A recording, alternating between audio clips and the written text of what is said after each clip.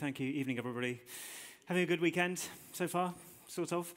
We're a week into the worst month of the year, so only 3 to go. I hope it's been a good... Actually, it is redeemed, of course, by all kinds of things, not least for sports fans. It is a kind of rich time at the moment, and I know I drone on, so I won't... bear with me just a moment. But the key result of the afternoon has already happened, and the Gunners march on. You have to be, to work in this church, you'd be on the staff of this church, you have to support Arsenal. It's just a well-known fact. But rugby not quite so good from an English perspective this afternoon. But I'm going to get you to stand in a moment because you've probably been sat for a while. We'll stand for the scriptures in a moment. The other big redeeming feature, of course, is that we get to study Ephesians, which we're going to continue in the Ephesians series in a moment.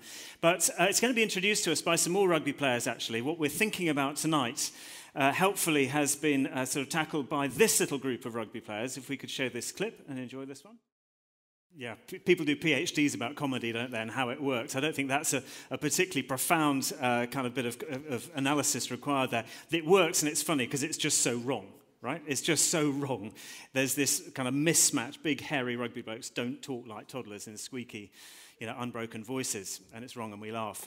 You could argue, of course, that professional footballers do behave like toddlers quite often. That would be a different kind of argument we could make, and actually maybe we could, and maybe they too, points to something that we're going to be thinking about tonight as we continue in our Ephesians series, this wonderful letter that Paul has written to a bunch of people around Ephesus in now modern Turkey. I always compare Ephesus a little bit with Cheltenham and go back over the last few weeks if you need a bit of background, and maybe you've been following, and I hope you have. And I'm tempted to pause even now for those in the room. Most of you will have been here or in groups or both looking at this letter of Paul's to the Ephesians for the last few weeks. I'm tempted to say, what's God been saying to you? What has God been saying to you and to us? It's not just about enjoying it, is it? It's like, Lord, what are you saying through your word to us? And maybe you could say something about that to your neighbour later. But we're going to continue tonight, and I'll get you to stand in just a moment, because what that silly introduction says, it draws attention to this feature of Ephesians chapter 4, which we're coming to, which is essentially keep growing. Or if you want to be even sharper about it, grow up. Keep growing. Grow up is the theme. And as we read through these first 16 verses, and I'm going to skip a few of them, I just want you to notice that theme. There's various messages here. As ever, these are big chunks of Scripture, all kinds of different sorts of themes. But this is a prominent one in this passage here. So would you like to stand? Is that okay? It's quite sharp tonight, if I may say. Andrew said this morning in his great message on the same passage. It's quite uncomfortable in a way, this passage. But I want us to remember that this comes ultimately from the most loving parent who exists. So if there is a sharpness about this, if there's some challenge in this message, I'm not going to duck that or be apologetic for it. I hope it doesn't come from me personally. I hope I come with sort of compassion and empathy around this. But it's not necessarily a comfortable message for us. So I'm going to read a few verses. They will be on the screen. I'm going to leave out 7 to 10. If you're following in your devices and your Bibles, then that's deliberate. I will make a reference to it, but just to keep it a little shorter. So, Father, speak to us through this word, we pray. So here's Paul then, a prisoner for the Lord, remember. So which means two things, by the way. It's a prisoner because of his faith in Jesus. That's why he's in prison. But as Andrew said this morning, it also carries the sense of actually being chained, imprisoned with, chained to Jesus in this rather beautiful and intimate way. So Paul, a prisoner for the Lord. I urge you, hear the passion, to live a life worthy of the calling that you've received. Be completely humble and gentle. Be patient, bearing with one another in love. Make every effort to keep the unity of the Spirit through the bond of peace. There's one body, one Spirit, just as you were called to one hope when you were called. One Lord, one faith, one baptism, one God and Father of all, who's over all and through all and in all. But to each one of us, grace has been given as Christ apportioned it. Verse 11, so Christ himself gave the apostles, the prophets, the evangelists, the pastors and the teachers to equip his people for works of service, so that the body of Christ may be built up until we all reach unity in the faith and in the knowledge of the Son of God and become mature, attaining to the whole measure of the fullness of Christ. And then we'll no longer be infants, tossed back and forth by the waves, blown here and there by every wind of teaching and by the cunning and craftiness of people in their deceitful scheming. Instead, speaking the truth in love, will grow to become in every respect the mature body of him who is the head, that is Christ. And from him the whole body, joined and held together by every supporting ligament, grows and builds itself up in love as each part does its work. Take a seat again, thank you.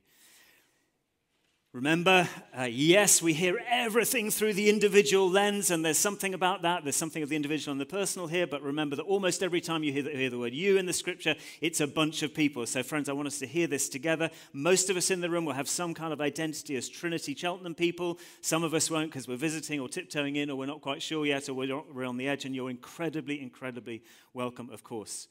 But let's hear the you kind of collectively as much as individual. Did you hear the words, by the way, the growth bit? Built up, reach, mature, attain, no longer this but this, become, the body grows, builds itself up, etc. It's just in a few short verses. And I'm not going to backtrack over the last three weeks, but just in 2 sentences, remember Paul has just reminded us of this extraordinary cosmic history, God's story from beginning to end. He's gone back to the very beginning, and it's absolutely compelling. Totally compelling. Describe who God is, created the universe, steps into the world that he's made, the pinnacle of his creation, men and women who have messed it up badly. We know about that. And he said, no, I need to do something about it. In his love, he comes. He sends Jesus. Jesus dies to set us free, dies to forgive us, dies to save us from our own selfishness and rebellion and independence, and draws us, adopts us into the family of God, those who give their yes to that. And he spells out all of this, how our story gets wrapped up in his bigger cosmic story. And it is absolutely incredible when we stop to think about it. Just amazing. The biggest, as I was saying a couple of weeks as I stood here, the biggest story that there is, all kinds of stories. And is your story now wrapped up in his? So he's writing unapologetically to those who have said yes, who have gone yes, who have effectively surrendered, bowed the knee, confessed Jesus as Lord and Savior. I need a Savior. I've messed it up. I can't do it by myself. And they found forgiveness in the Lord, and now they're going on. Is that you? I want to say, is that you? If it's not yet you, if that's not yet your story, again, you're so welcome. But keep asking God to reveal himself as that God who comes to save and give new life and new destiny, a new hope, a new purpose, and all those new things which are so real for those of us who have begun the journey. But then he says, after in the light of all of that, chapters 1 to 3, so now, and there's a then in verse 1 where we go, in the light of all of that, so what? And Paul gets real practical now. In the light of that calling that you've received from God, live a life that's worthy of it. Live up to it. It can't just be a theory. Live up to this extraordinary life that the Lord has given you, that Jesus died for and rose for, and has sent his Holy Spirit to put into our hands. And of course, where you start is where you start all life, as a baby. You start as babies. Everybody welcomes babies. We love babies. There's lots being born at the moment in the life of this church. We celebrate that. It's gorgeous. We coo over them, and it's just lovely, beautiful, wonderful miracles of new life. But babies don't stay as babies. Rugby players don't talk as 4-year-olds, usually. We're blessed with 4 children, you probably know. Here's our staircase at home, if that photo comes out, where we put an annual photo. You can't actually see the individual photos, but right up the staircase, there's one photo for every year. We take a photo of the 4, and if you start at the bottom of the staircase, they're babies, and by the time you get to the top of the staircase, they're 3 of them anyway, hulking great rugby players. Living things grow. Behind the stairs, at the bottom of the stairs, by the way, there's one of those, do you have this in your home? I haven't got a photo of it, the doorpost thing where you mark off the pencil marks, all of that. And I remember the day when Hills discovered that she'd moved from being the second tallest in a family of 6 to being the shortest. And over the years, living things grow. Okay, it's obvious to say. And babies are cute as babies, but they're not meant to stay that way. And if they don't learn to walk, and they don't learn to talk, and they don't learn to feed themselves, and all those kinds of things, something has gone terribly wrong. So it's why later in life, when a teacher or a friend or a parent or somebody says to you, don't be a baby, it kind of stings. We don't really want to hear that when we're not a baby. Rugby players talking like toddlers is funny because it's wrong. It's not normal. It's not natural. But how about spiritually? Paul is kind of saying to us, or putting that on the table in front of us at least. Sure, again, spiritually, everybody starts as a baby. Whatever age you get born again, to use that language, that you find that you're being brought from darkness into light because of who Jesus is and what he's done, you're born again in the language of John chapter 3.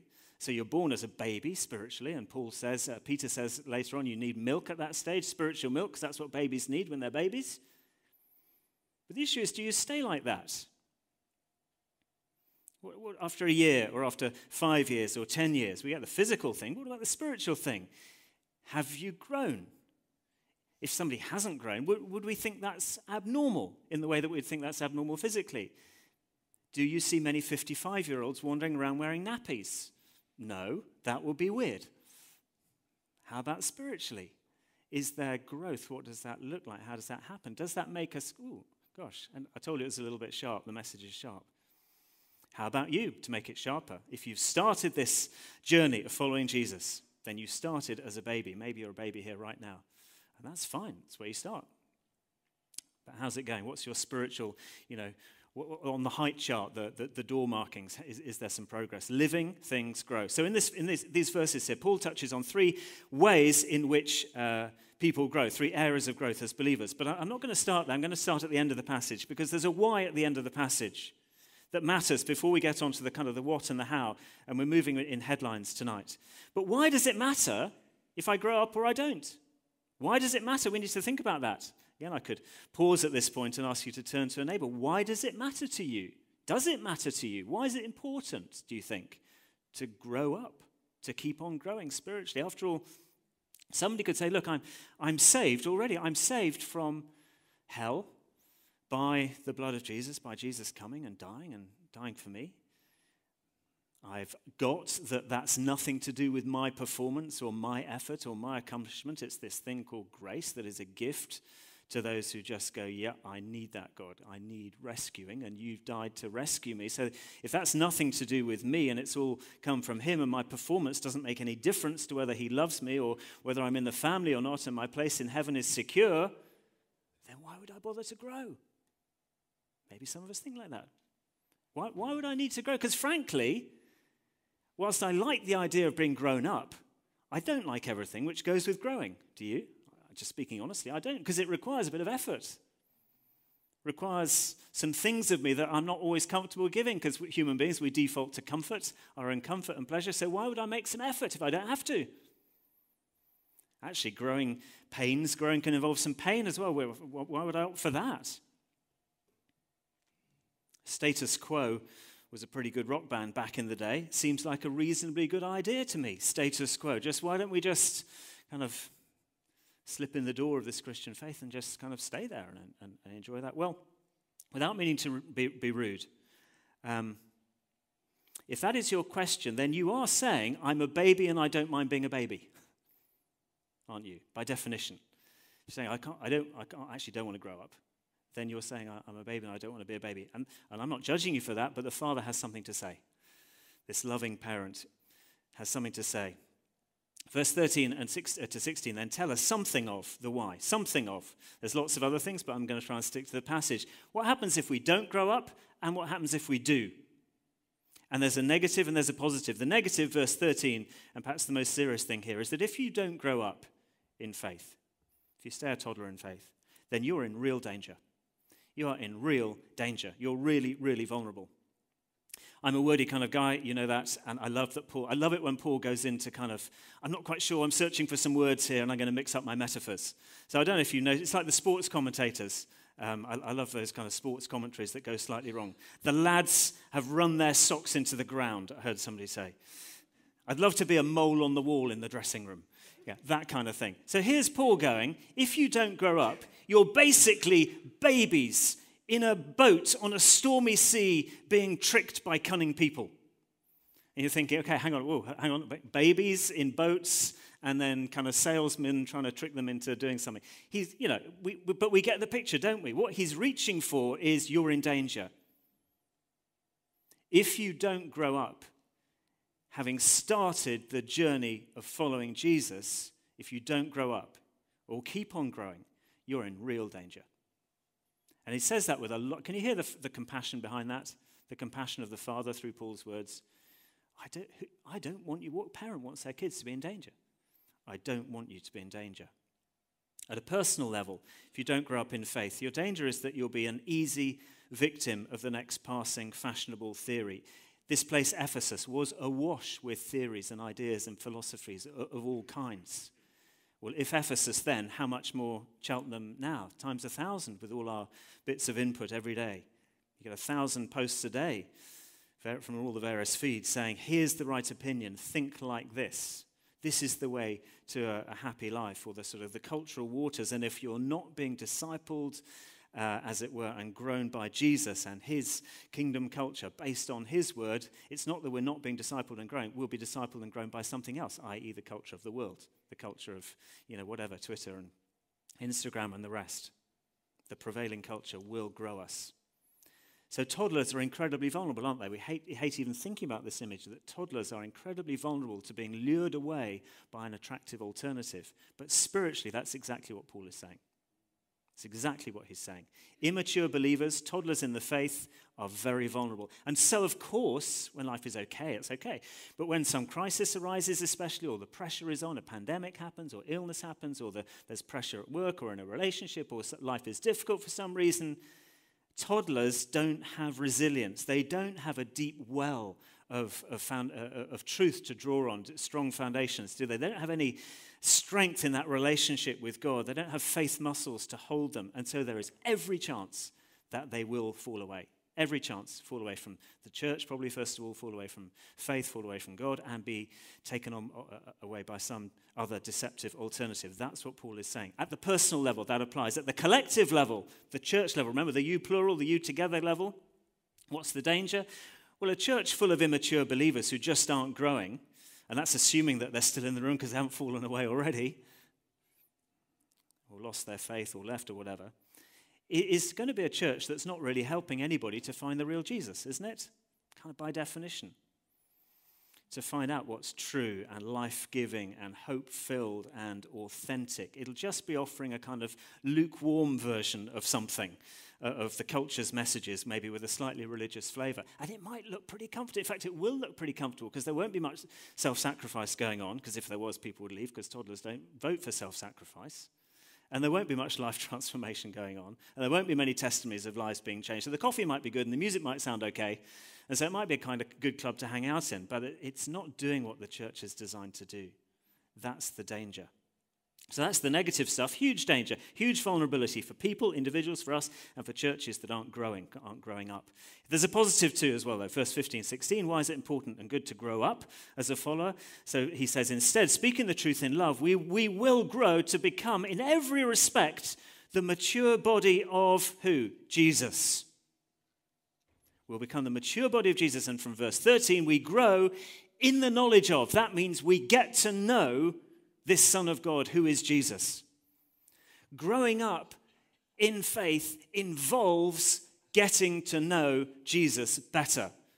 Growing up in faith involves getting to become more fully human. It involves becoming more fully like Jesus, more fully like the most human, fulfilled and alive human being that there ever was. We begin to fulfill more of our potential. Who doesn't want that, really? Even at the cost of challenge, difficulty, pain along the way. In the end, we're not designed to stay like babies, and we kind of know that. We know that there's a potential to be fulfilled. We know that there's something bigger and better and more wonderful to go for. And it's all summed up in that. We grow in the knowledge of Jesus. We get to know this Lord, this God who appeared in human flesh, and discover what we're made for and discover life in him. Again and again and again, we're reading Hills, especially John's Gospel. Life is found in him. This is life, to know me, he said. And at the collective level, that's the personal again, at the collective level, the more that a church does that, the more that a church grows up, the more that a church matures, it functions healthily. It takes its lead from the head, who is Jesus, who's in charge, and the more it functions as it's intended. And the church is absolutely extraordinary. God's design for reaching this lost world is the church. It's utterly compelling. Jesus loves the church. And I know we can have all kinds of views of the church and experiences with that thing called church and so on. And we're experiencing that right now. But it is absolutely incredible when it's healthy, when it's functioning, when it's that transforming force for good that it's meant to be.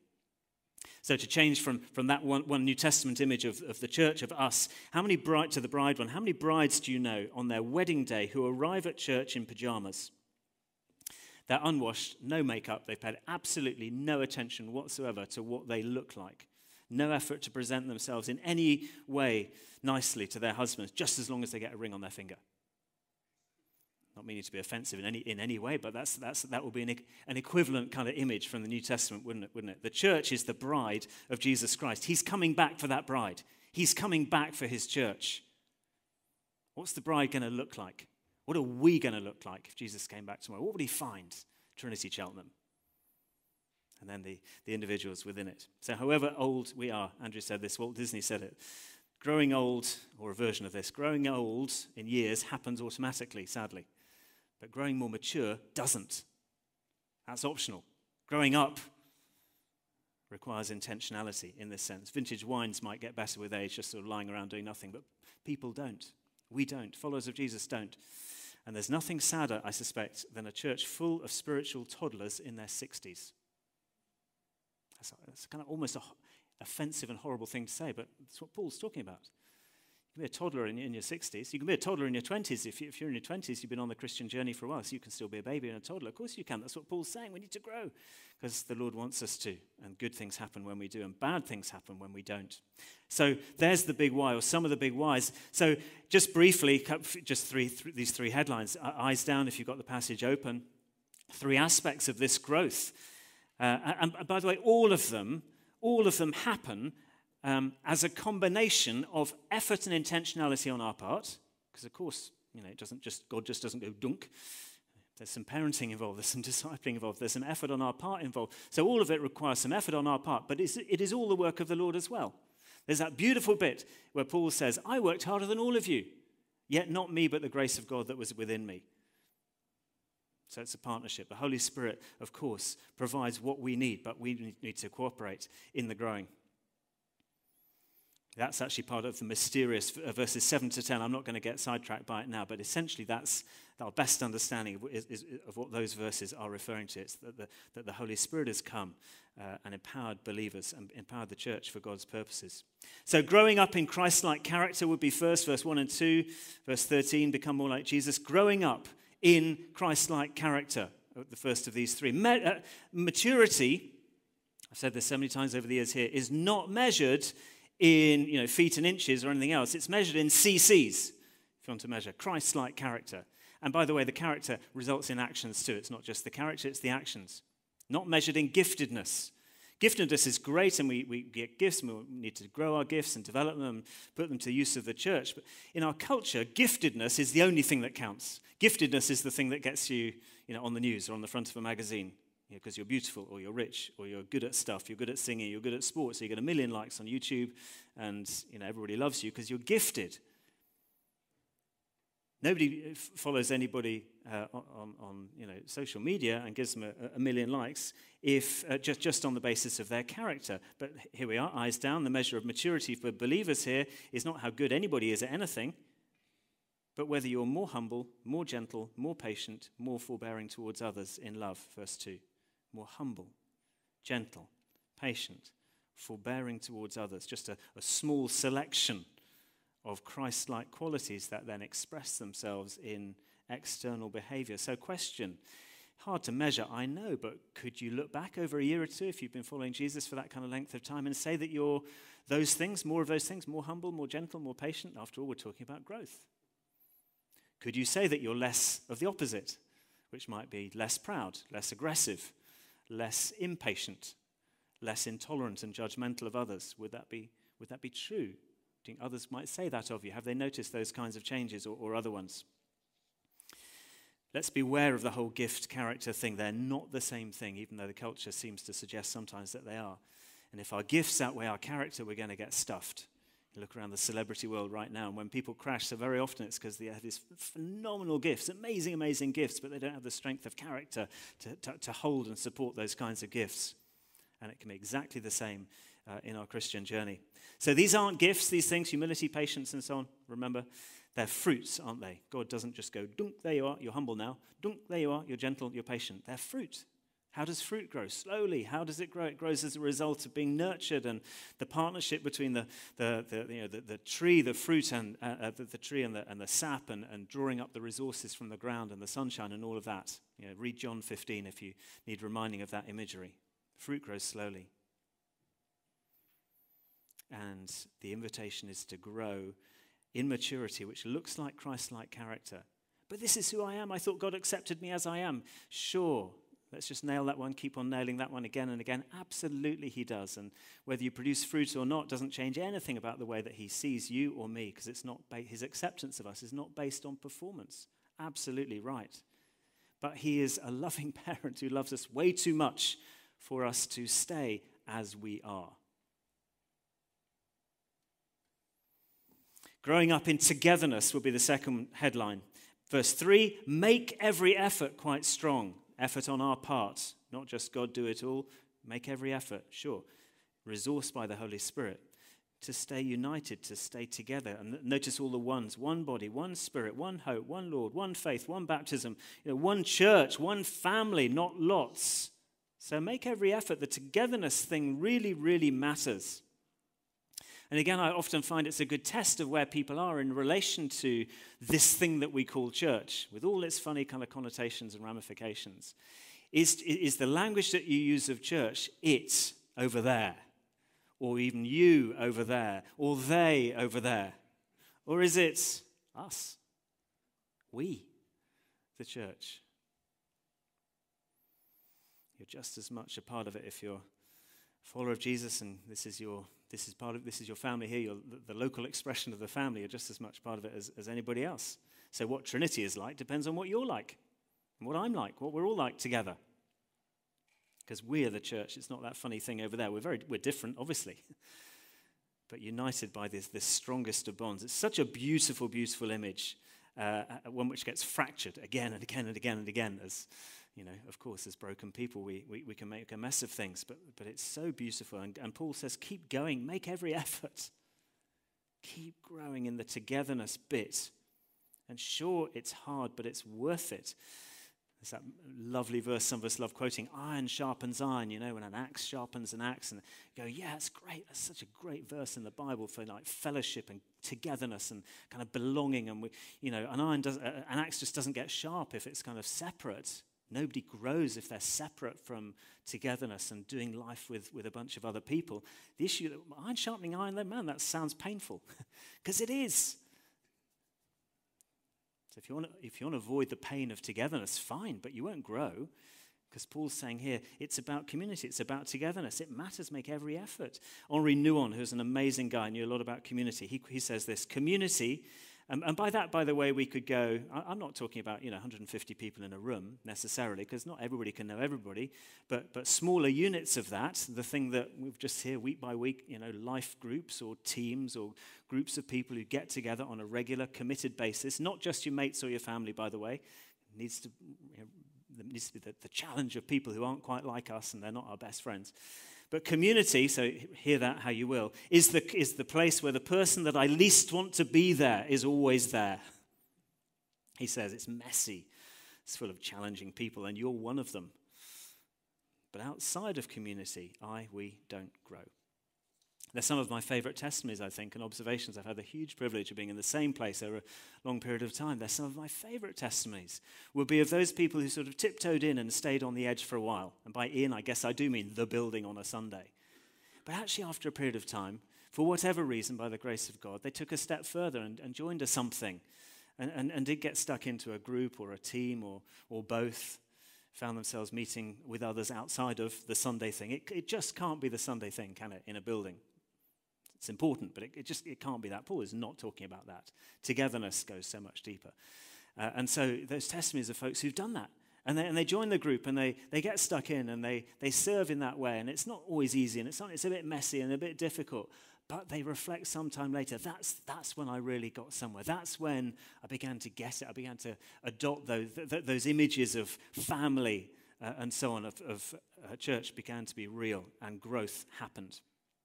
No such thing. The New Testament knows nothing of the solo Christian. They would have no concept of understanding that could even exist. The idea that you could have a living and vibrant, let alone a growing relationship with Jesus outside of the community of faith. No concept of that at all.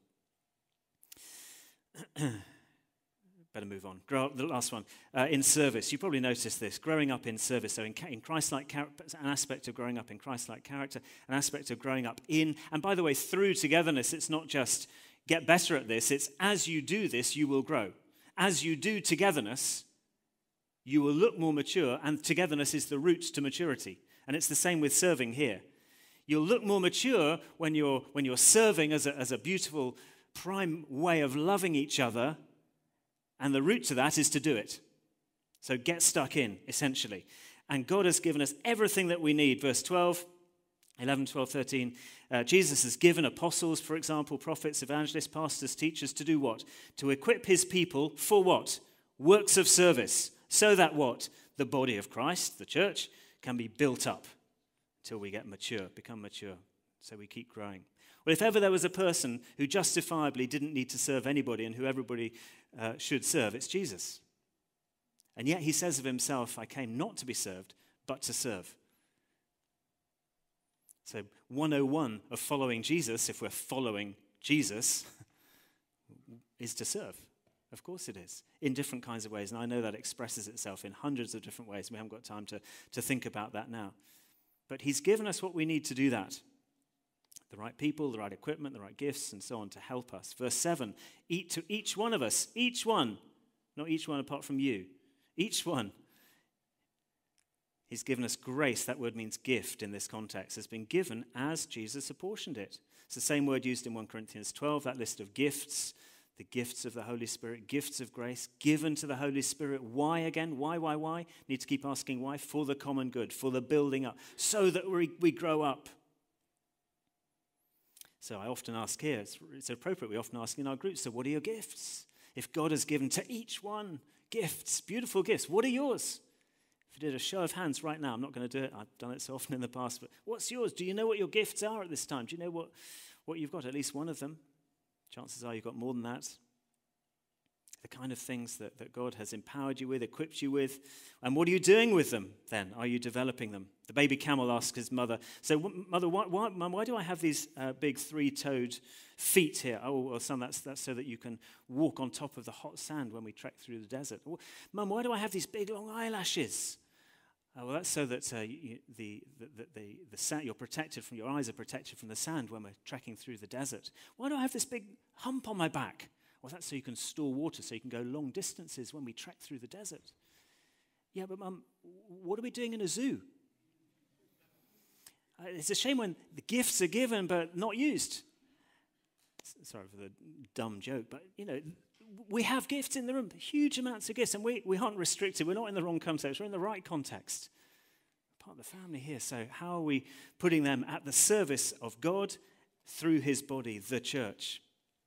So you'll be exploring this week in the groups as we explore this together. This is going to be a great thing to be outworking what this looks like. It's an obvious question. How are you serving this local expression of the body of Jesus? How are you serving these people who are in the family? Families serve each other. Thousands of opportunities open up. It's not rocket science. And whether we ask that question, we'll go back to how we think about church, because if church is that organization over there that sort of exists to help me and my needs, then we'll have a different sort of understanding, won't we, of what that means. Am I a customer or a contributor? Is church still in my mind a bit like the cinema, or a bit like a shop, or is it this sort of the provider of various things that help me, from which I take? I don't say that again with any judgment. That's where babies start. Babies start as takers. Have you noticed? They need helping to give. That's what we're doing together. We're being encouraged by the Lord to give, to be contributors, not just takers. In giving, by the way, of course we receive. Of course it works that way. But customer or contributor, part of the way that you grow up, to take this theme, is by helping the whole body of Christ to grow up, by using gifts, works of service then. And that, yes, these ministries that he mentions, apostle, prophet, evangelist, pastor, teacher, they're given to help equip the church. That maybe you may have one of those gifts, you may not. There's lots of gifts. Andrew showed a big list of them again this morning. I know a church where the notice board outside says, Vicar John Smith, ministers the whole congregation. Because the word minister means a servant. It means somebody who's serving, getting stuck in. So if you're a follower of Jesus, you're part of his body, and you have a unique role to play, a contribution to make. Just occasionally somebody says, but Tim, nobody's invited me to serve. Nobody's invited me to get on a team. If that's you right now, I'm asking you now. So you can't say that again. Would you join a team? Would you get stuck in? Would you put if you're not already, thank you so much to those who do in this local body. And of course it'll look different in all sorts of ways. But Tim, I'm not sure how to do that. I'm not sure what I am gifted to do, where I could join it. Okay, great. Well, find out your gifts. Talk to somebody. Get into a group. Talk to them what they think you could do. If you're good with kids, go and help the kids. If you're good at tech, help the tech. If you're half decent at music and singing, Jay's desperate for half decent music. And no, I'm kidding. We're good at stuff. Start there. And actually, it doesn't require any special gift to serve coffee, really, to move chairs, to do basic things. It really doesn't. Families do that sort of stuff. Customer, contributor, giving, taking, all of it matters. Let me end like this. Coming back to the big picture, I think Paul, who just loves the church, not as much as Jesus does, who really, really loves the church, I think he just sees these people and sees the potential. And under God is going, keep going, keep going, keep going, keep growing. Don't be vulnerable. Don't get into danger. Don't get stuck. Totally understand when you do. There's all kinds of reasons for getting stuck. We're going to minister about that in just a minute. But keep growing, keep going. Even if you're whether you're starting as a baby, whether you're further established along the road, keep going, keep growing. I say that to the older ones amongst us because it's easy to kind of think we've sort of not that we've arrived, but we've done enough. We've reached a level where we're kind of okay and we can help the rest. No. Keep growing, keep going, because the church is extraordinary and we're needed. We have the most amazing, amazing calling. In modern language, we might say we're a hospital where broken people get healed and restored. We're a training academy where people learn the truth, get trained, equipped for life with purpose. We're an army with powerful weapons to fight against the evil and the darkness in the world, to push it back. We're a family where people get to form safe and trusting and loving relationships. We're a lifeboat called out to the stormy seas by the grace of God to pull people out of danger and into the boat to bring them to Jesus, to a place of hope, not hopelessness. So will you keep growing? You plural. Yes, you individual, but you plural. Will we keep growing? Will we keep at it together and help this to be a great hospital, a great academy, a great army, a great family, a great lifeboat, and all the rest of the image, the very best that we can be in partnership as we make every effort and as the Holy Spirit resources us. Amen.